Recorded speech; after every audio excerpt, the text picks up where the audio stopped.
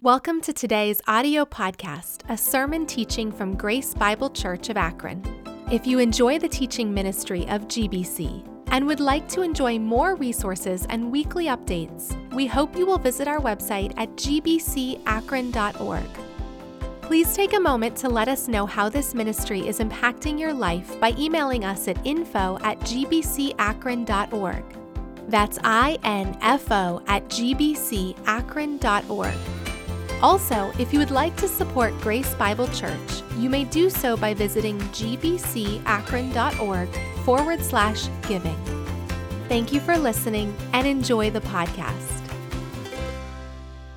Today we're doing something a little bit different, if you can't tell. Stephen and I are going to be sharing together as we go through this sermon series. The next couple of weeks, Steve and I will be up here together. This particular series that we're going to get into for the next several weeks is, in seminary class, we would call this apologetics, okay? That's a big 50-cent word that basically means why do we believe what we believe? And so we're going to spend the next several weeks talking about the Bible. And why do we believe that the Bible is really God's Word? Why do we believe it to be the truth? And so that's what we're going to be sharing together for the next couple of weeks. And we're going to be kind of tag teaming back and forth. And we're going to explain this box here by the time we get done here today. Somebody wanted to know if we had an assistant that's going to pop out of that, or if we're cutting someone in half today. Pretty sure it's Donkey Kong is inside. No, I'm just kidding. Yeah, Donkey Kong. So, but we'll explain what that is in just a moment. But I want to start off our time together. There was a survey that was recently done about the Bible, asking people, is the Bible useful for living in today's world? And it's real interesting what was discovered. So anyone over the age of 75 that was asked that question, 65% of those people said, yes, the Bible is useful for living in today's world. That's everyone over the age of 75. If that's you, kudos, good job, because you scored higher than any other generation. Right. If we look at people who are between the age of 59 and 75, only 56% said that the Bible is useful for living in today's world. If we look at the next age bracket, which is mine, what they call Gen X, age 44 to 58, it drops down to 40% say that the Bible is useful for living in today's world. If you go to the next generation, which is ages 29 to 43, which is your generation, it drops down to 27%. And the people that were doing this survey got so discouraged they didn't do the next generation. Yes. They just stopped and said, that's enough. We see the trend. We see where things are going. And in today's world, fewer and fewer people actually find any relevance in the Bible. And that's even happening inside the church.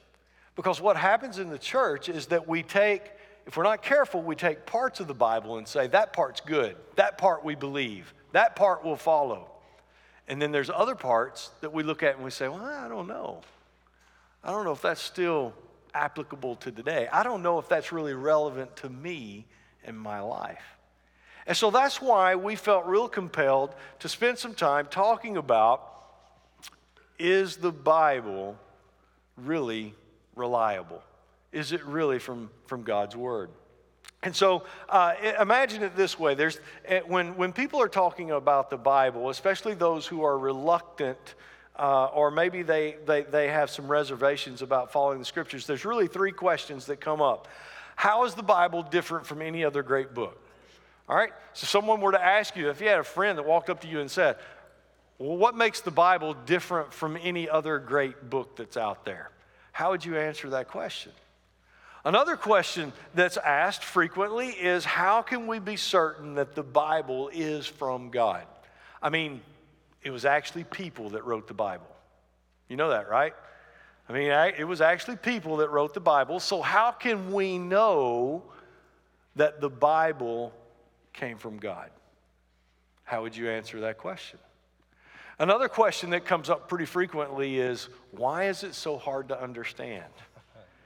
And it is hard to understand. I've been reading it a good part of my life, and there are parts that I still don't understand. And I'm sure one day I'm going to ask the Lord, why did you arrange it this way? But the truth of the matter is that sometimes it is hard to understand. But when we're asked that, of someone who has reservations about the Scripture, how would you answer it? Why is it so hard to understand sometimes? Those are some of the questions that we're going to be talking about through this series, and how we might be able to find confidence in the Scripture ourselves, but also be able to talk to someone about it if someone were to ask us. Now, I'm just going to go ahead and tell you what this box is. This is a question box, and through this series, what we're doing is, if you have a question about the Bible, if you'll write it on a piece of paper, there's a little slit in the top of this box. You drop it in the box, and next week, we'll do our best to answer the question. We've already decided that if we can't answer the question, we're going to let Jason come answer it. That's right. Okay? That's what we're going to do. Yeah. All right? So that's what this is for. So if you're sitting through this and you think, man, why don't they talk about this? Or why won't they say this? If you'll write that in the form of a question, if you'll drop it in this box, then we're going to do our very best to try to answer those questions at the end of each service as we go through this time together. But that's what this box is for. And so those three questions that I just gave to you: how's the Bible different from any other great book? How can we be certain it's from God? And why is it hard to understand? You don't have to put those in there, because we're going to answer those three for sure. That's right. Okay? All right, so you guys ready to jump into this? So there's three words, okay? There's three words that really help us understand the Bible. And Stephen's going to tell us what the first word is. Yeah, so the first word is revelation. God chose to reveal his nature and will to us through the Bible, right? And so this word, revelation, unpacks or answers the question of how is the Bible different from other books? And it is that God is revealing himself through the Bible. So I once heard this analogy, this illustration. There was a person that said, if God is real, he would be too complex and too massive for us to understand. And so they unpacked this illustration of, suppose there were 4 blindfolded people and they approached an elephant. They couldn't see. The only thing they could do was feel or smell or those types of things. And they approached this elephant, and one found its way to the leg of the elephant and believed it to be a palm tree. So it's a tree. It's like I'm feeling it's a tree. A different individual, blindfolded, made its way to the back of the elephant, touched the tail, and could feel the tail felt like almost like a duster of some type. A different individual, the blindfold, grabbed the tusk and noticed that it was almost like a rock, like a narrow, sharp rock. And then finally, the fourth individual grabbed the trunk and considered it to be more like a snake. And so in this analogy, they were saying, look, God's too big, too massive. You can't understand God. You can't know him. He's the big word, metaphysical. He's invisible. He's not of this earth. How could you understand or know God? And that's the analogy they use. And here's where the analogy changes, though. What if the elephant can talk? What if the elephant could talk? It could say, that's not a tree, that's my leg. That's not a rock, that's my tusk. That's not a feather duster, that's my tail. That's not a snake, it's my trunk. See, the Bible, Revelation, is this idea that God, he reveals himself to us through this book. So Ezekiel 38:23 says this, and God is speaking. He says, I will show you my greatness and my holiness. I will make myself known in the sight of many nations. They will know that I am the Lord. And for us, we have this gift of God's word, and he uses it as a vehicle to reveal himself, to speak to us, to tell us what he's like and what he's not like. So that's the first word. Yeah, so revelation. So you get the idea, right? God's really big. He breaks himself down in the Bible. We read parts of the Bible, and we're like, gee, what is this? but it's God's voice that voice. makes the difference, that helps us understand that God is revealing himself to us through the scriptures. Another word that's really important to use when we talk about the Bible is the word inspiration. Inspiration is the process God used to give us the Bible. That's how we got it, okay? Now, whether you're holding a Bible in your hand, or if you're reading the Bible on your smartphone, or if you're pulling it up on your computer and you're reading on a screen, it makes no difference. God got it to us through this process that is called inspiration. God worked in the hearts of human beings, the writers, to inspire them to write down the words. And these words that are in the Bible, again, whether you're reading it here or digitally, these words are perfect, they're infallible, and they're trustworthy. In this process of inspiration, it answers the question, how can we be certain that the Bible is from God? And next week, we're going to really take a deep dive on inspiration and how that works. But what you and I need to know is that when we open the Bible and read it, the first thing that's happening is God is revealing himself to us. The second thing that's happening is that the words we're reading are from him. Yeah. Okay? It's inspiration. They've been inspired by him to us. And 2 Timothy 3:16, that's why this verse is in the Bible. It says, all scripture is inspired by God and is useful to teach us what is true and to make us realize what is wrong in our lives. It corrects us when we are wrong and teaches us to do what is right. If one believes the Bible is only the ideas of men, listen, if we open the Bible and we say we don't believe in inspiration, say you know what, this book has some really good values in it, and I like some of the things it says, but I'm not sure it's from God. If it's not from God, then we can take that book and say, I can take it or leave it. It's an option. In today's world, this is an option. It's just another self-help book.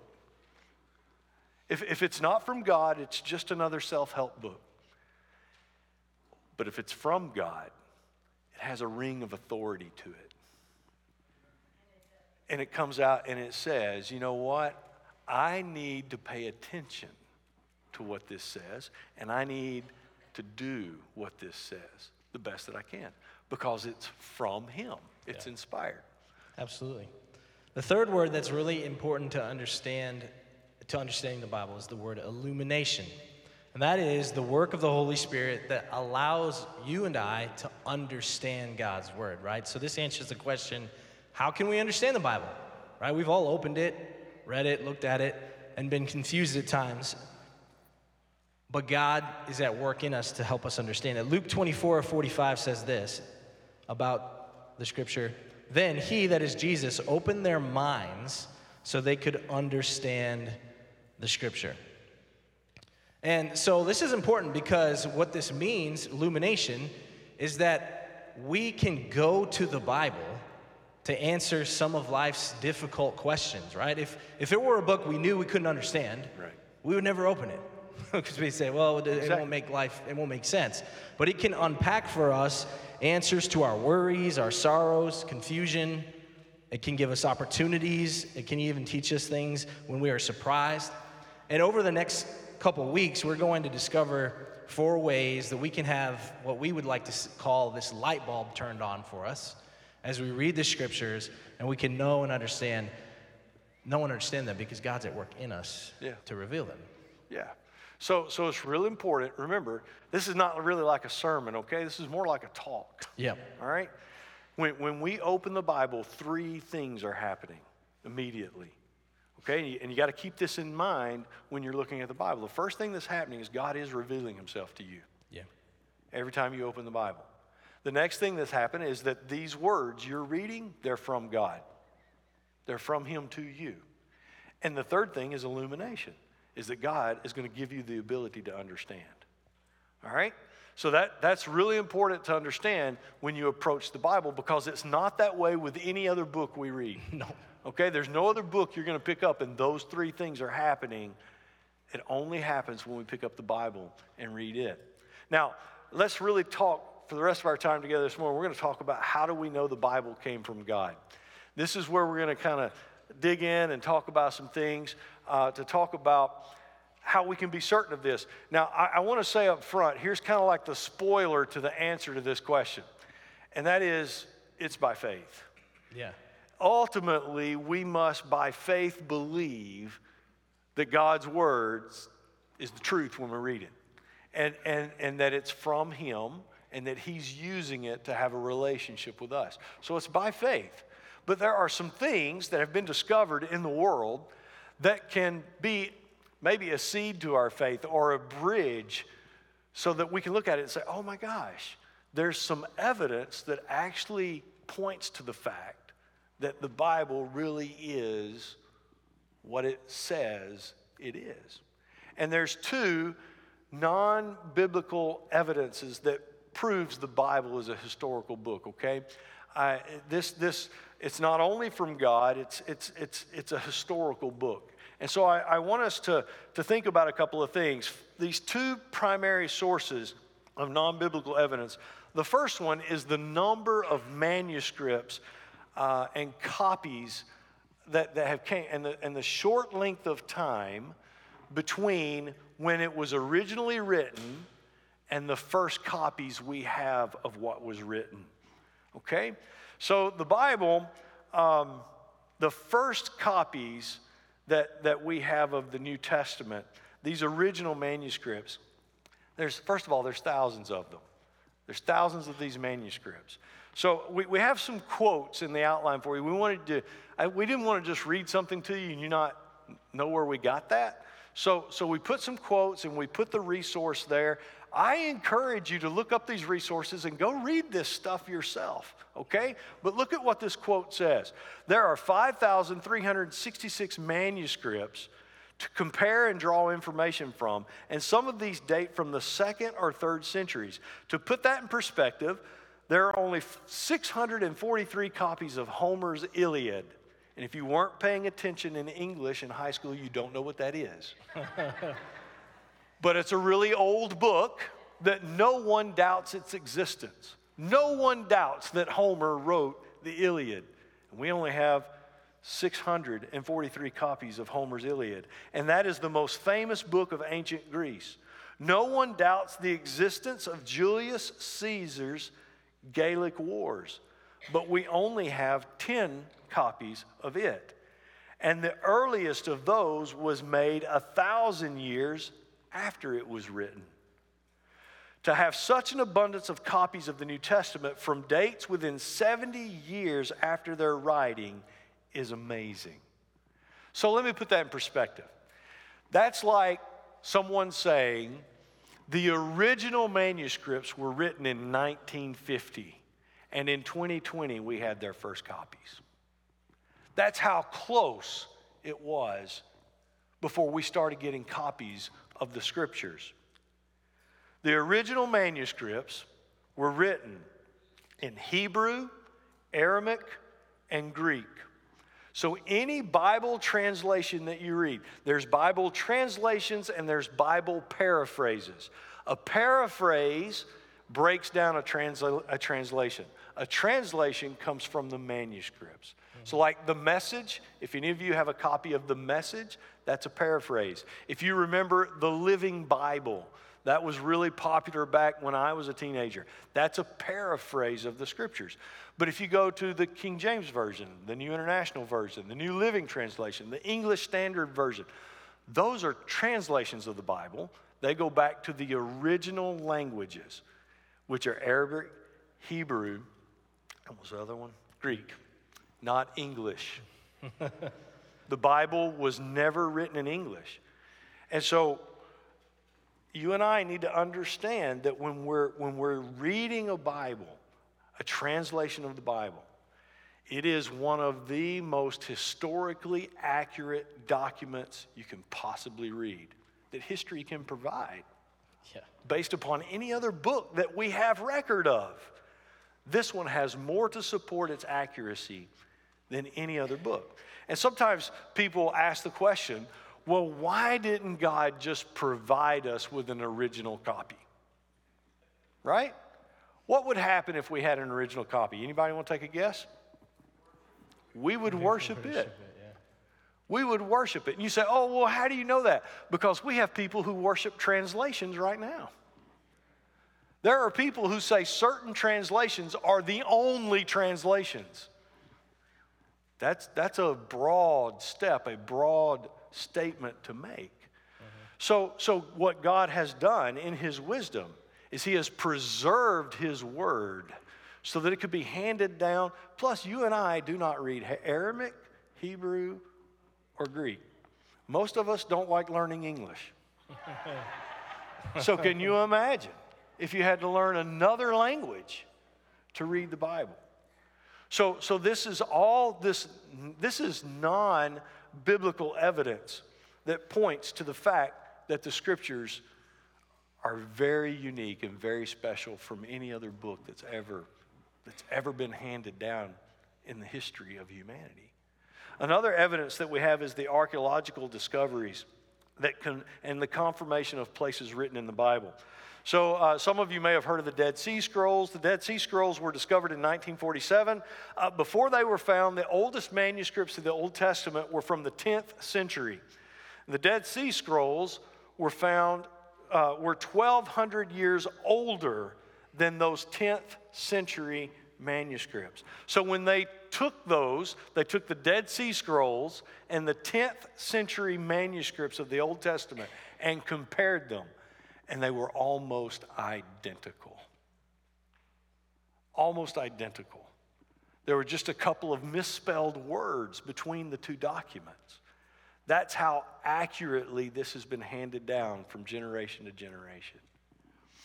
Not only that, when you read the Bible, when you read the New Testament, the places that are mentioned in the Old Testament in the Bible, they are verified in Scripture. So, like in the New Testament, there's Herod's temple is mentioned. The Areopagus in Acts is mentioned. The theater in Ephesus, the pool of Siloam in John. All of these places have been discovered. So the things that the Bible talks about, archaeologists have been able to, well, literally dig it up and say, oh, the Bible said this was here, and it is. Look at this quote. It says, in all, Luke, who was one of the writers of the New Testament, he wrote the Gospel of Luke and Acts, names 32 countries, 54 cities, and 9 islands without error. And that's just a scratch on the surface. Sure thing. So another way that we can have confidence the Bible is a historical book and its accuracy that we have God's word in our hand, right? Yeah. Is that the way the Bible was written provides the evidence that it's unique, right? So there's a quote here from Tim Holliday, and it's one piece of evidence historians look for in assessing the reliability of a document is that the number of generations that have passed on a story before the story was written down. In other words, is the information firsthand or secondhand? The events of the Bible were primarily recorded in the generation in which they were experienced, right? So examples of this are like Moses, he wrote the book of Exodus. He also happened to be the one that parted the Red Sea. I mean, he would have been splashed with the water as the water was rising. So these are like sensory memories that he has that he's recording, right? Jesus had his disciples in the upper room with him. He broke bread in front of them. He poured the wine into the cup when he was passing communion. They were recording things they actually saw. They could smell the wine. They could taste the bread. So these are firsthand accounts as opposed to these, just as we're writing things that from sources and so on and so forth. And there are authors in the Bible that did write, like Luke. You mentioned Luke, but he did his research. He interviewed, I think it was 500 eyewitnesses plus. And so we have these very accurate things and these firsthand accounts. And the other part of it is that the agreement and the consistency of the authors in the Bible, there's an agreement with all this consistency of these authors that wrote the Bible. So there's this other quote. This is from Josh McDowell, and this is fascinating. The Bible was written over a period of 1,500 years in various places stretching all the way from Babylon to Rome. The human authors included over 40 persons from various stations of life: kings, peasants, poets, herdsmen, fishermen, scientists, farmers, doctors, priests, pastors, tent makers, and governors. And it was written in lots of different locations, right? The wilderness, a dungeon inside of palaces, on a lonely island, in military battles. Yet it speaks with agreement and reliability on hundreds of controversial subjects. And that's mind-boggling. Yet it tells the story from beginning to end, God's salvation of man through Jesus Christ. And I mean, no human being could possibly conceive something like that. To have that level of agreement with 60 plus books and 40 plus authors, to have that synchronization, it's another evidence that God was his hand in all of it. And that he was integral in the writing of that. So on your handout, you'll see, we're not going to read each of these, but in comparison, other religious books, the comparison between how many, copies and how many authors and all those things, and then we have these other religious books of very large religions that are followed all throughout the world. They're apples to oranges. The evidence is overwhelming for the Bible, whereas it's a stretch to trust in those other religious documents. It's kind of amazing if you think about what Josh McDowell said, because something can happen in the world today. 5 people can be first-hand witnesses to what happened, and they all come out with 5 different stories. Yeah. 5 different reasons why it happened. 5 different people who did it. 5 different outcomes of what took place. But yet when you find the scriptures being written over 1,500 years by these 40 different people, yeah, and they all come to the same conclusion. They all point to the same Almighty God. Yeah. And that Jesus is the only way to be saved. So it's just amazing, this book that we hold in our hands. And one of the reasons we want to point this information out to you is because we want you to love this book. Not more than you love God. Okay, we want you to love God, the one who gave us the book. But if you want to know him, you have to get in the book. Mm-hmm. And you have to trust what it says. And so that's why we're doing this. There's another reason that the book really stands out above other books, the Bible. And that is because personal testimonies give evidence that the Bible is a powerful book. Do you know the Bible is the world's best-selling book? 5 billion copies have been sold, okay? I don't know how many copies have just been given away. Yeah. But 5 billion have been sold. There's 8 billion people on the planet. All right, so that tells you how popular this book is on a world scale. It was the first major book printed on a printing press, the Gutenberg press, which was the Gutenberg Bible. That was the first major translation that went out to the common person that didn't read Latin. Millions of people have declared that the Bible has influenced and changed their life. And so we have someone here. I could have asked a couple of hundred people at Grace Bible Church to share just a brief testimony of how the Bible has changed their life. But I just asked one person. Her name's Miss Judy. And she's Judy. To me, she's Miss Judy Boffman.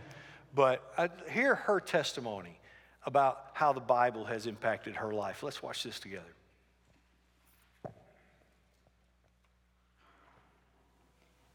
Good morning. My name's Judy Bachman, and I have the privilege of sharing what the Lord's been doing in my life these past couple months.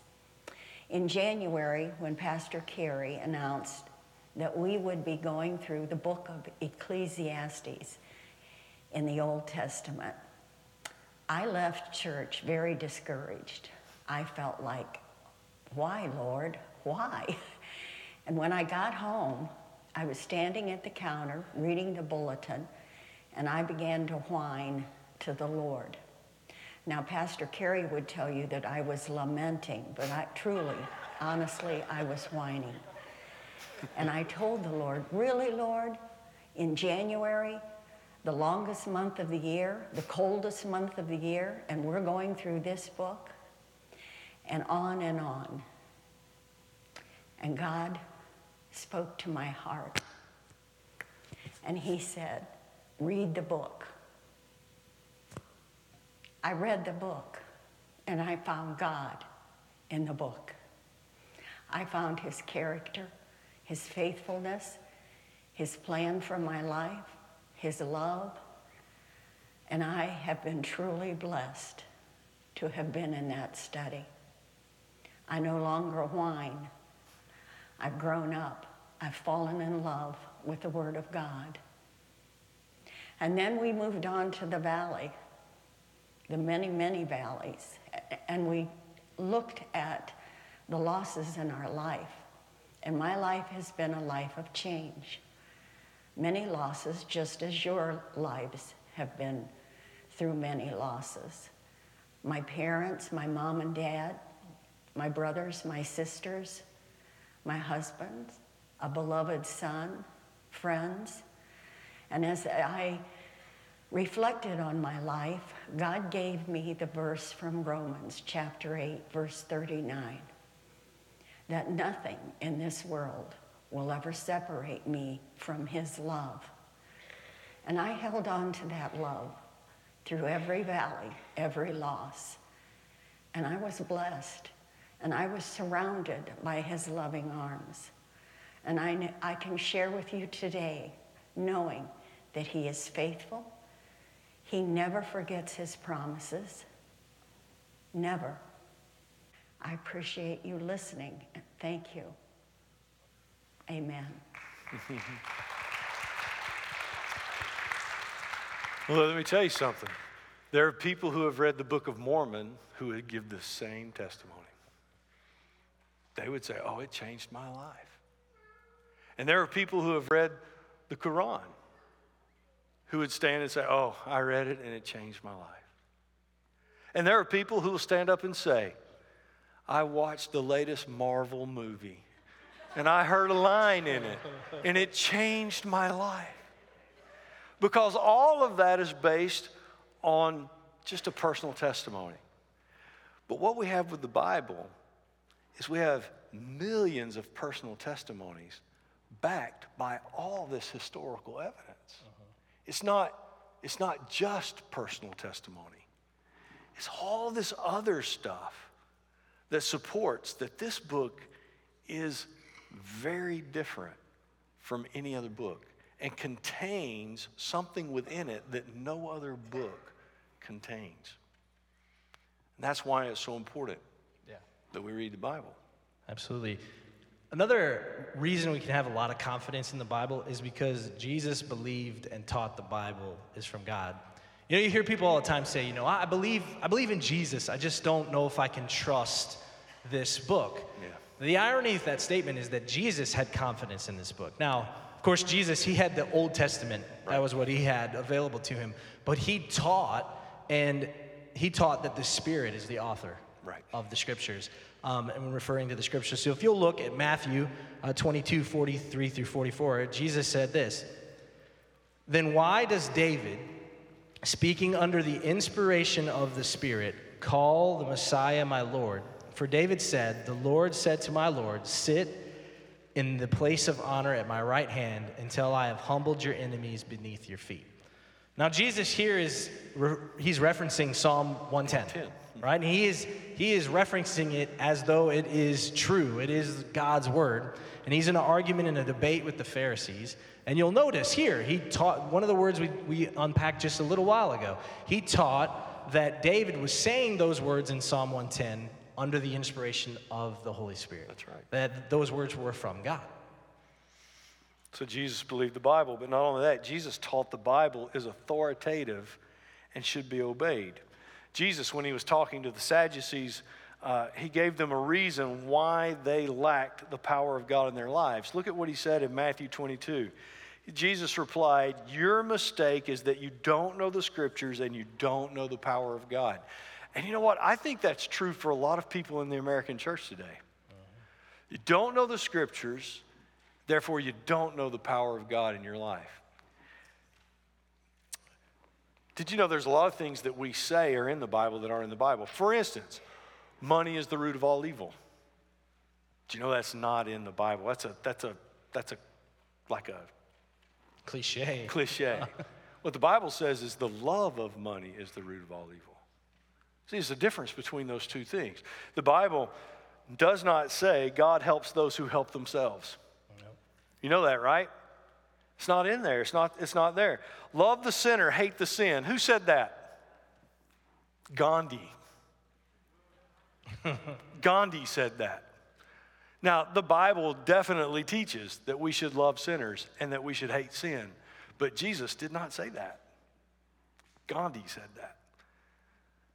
That's how convoluted things are becoming when we don't know what the Word of God says. My favorite one to pull out is it's on T-shirts and bumper stickers and on ball caps. I can do all things through Christ.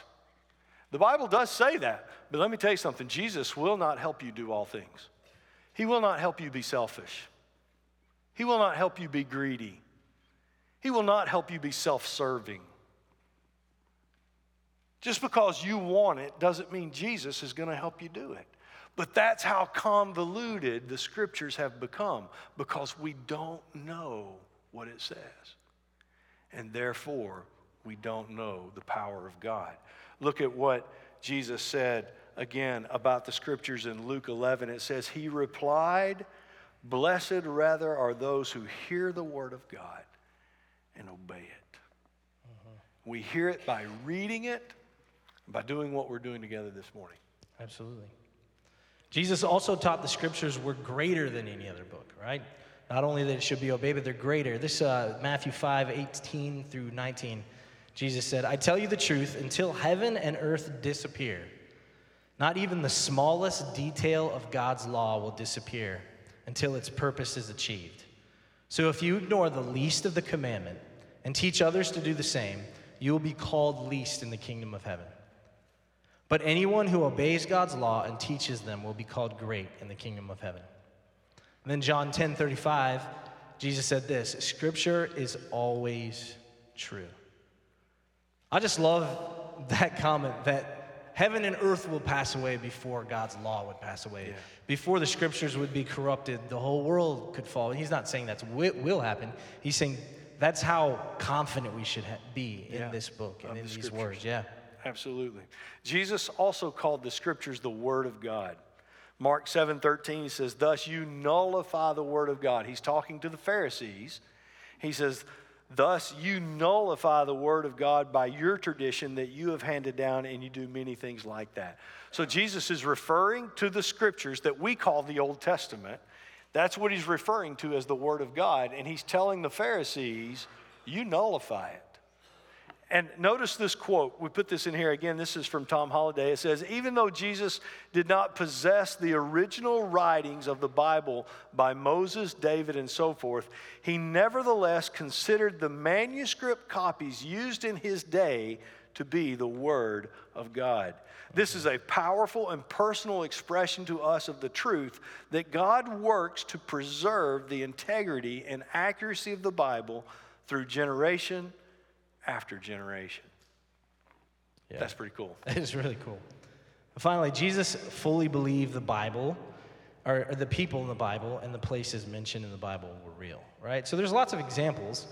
He spoke of the prophets and spoke of them as though they actually said what they were saying, not story, not a fable I heard as a kid, but he believed them to be real. He believed in Noah. You can see, we're not going to read each of these, but you can see the references in Luke 17:26. He believed in Adam and Eve, which again, many people would say, oh, that's an allegory. It's just an origin story that explains, like in a story form how we got here. No, he actually believed they were real people. He believed in Sodom and Gomorrah and the events that took place there. And he believed in Jonah, right? And that's, you know, the story of the man that was swallowed by a fish. I mean, he believed that to have actually happened. And he had confidence in that. And so, let's see. Oh, yeah. I think that's, I feel bad. I was going to keep going, but that's you not can't keep going. No. So the last four of those that were mentioned, those portions of the Bible are most often the portions of the Bible that people would say, I don't know that really happened. Jesus said it really happened. And that's why this is so important for us to understand. Now, I know this morning has been quite different. It hasn't really been a sermon. It's really just been more information. In Alabama, we say it this way. Some of this can be like trying to drink water from a fire hydrant. Yeah. You know what happens? You get wet all over and you just get a little bit in your mouth, But we're throwing a lot of information at you about the scriptures, but we've given you these resources and we want you to go look. Go look for yourself so that you can begin to have confidence in God's word. Because here's what's happening. For many of us, sitting in this room right now and watching online, the only Bible you will read this week was the Bible we just showed you on the screen. That's it. You won't open it again. That's true for many of us sitting in this room. Yet we would say we believe it, when the reality is you don't even know what it says. And what's really bad is that sometimes you'll just take my word for it, or you'll take Stephen's word for it, or somebody else's word for it, when God has made it available to all of us. And it is completely reliable. I'm going to lead us in a time of prayer. After we pray, stay where you are, because we're going to do one more thing together before we leave. But let's pray together right now. Father, this has been such a different time together on Sunday morning. It's not what we typically do when we're together. But Lord, I believe you are calling us to pay attention to what you've given us. And I pray that you would give us a hunger for your word. Lord, that we would want to know what it says, that we would want to read it. Yes, there are challenges around it. Yes, there are things that we need to learn. And there's some work involved in it. There's some time that needs to be dedicated to it. But Lord, don't let us be distracted from doing this in our life, from getting to know your word and trust it. We ask that you'd forgive us, Lord, for neglecting it, for not reading it, for not paying attention to it. Forgive us for being apathetic towards it, or lazy, or using the excuse that we're just too busy, or the excuse that says, I don't like to read. Lord, we can come up with so many things to say, this is why I don't do it. Lord, forgive us. Be patient with us. Extend your mercy to us one more time. And Lord, let us change. Let us become a people who read your word and believe it. Father, we pray it in Jesus' name. Amen.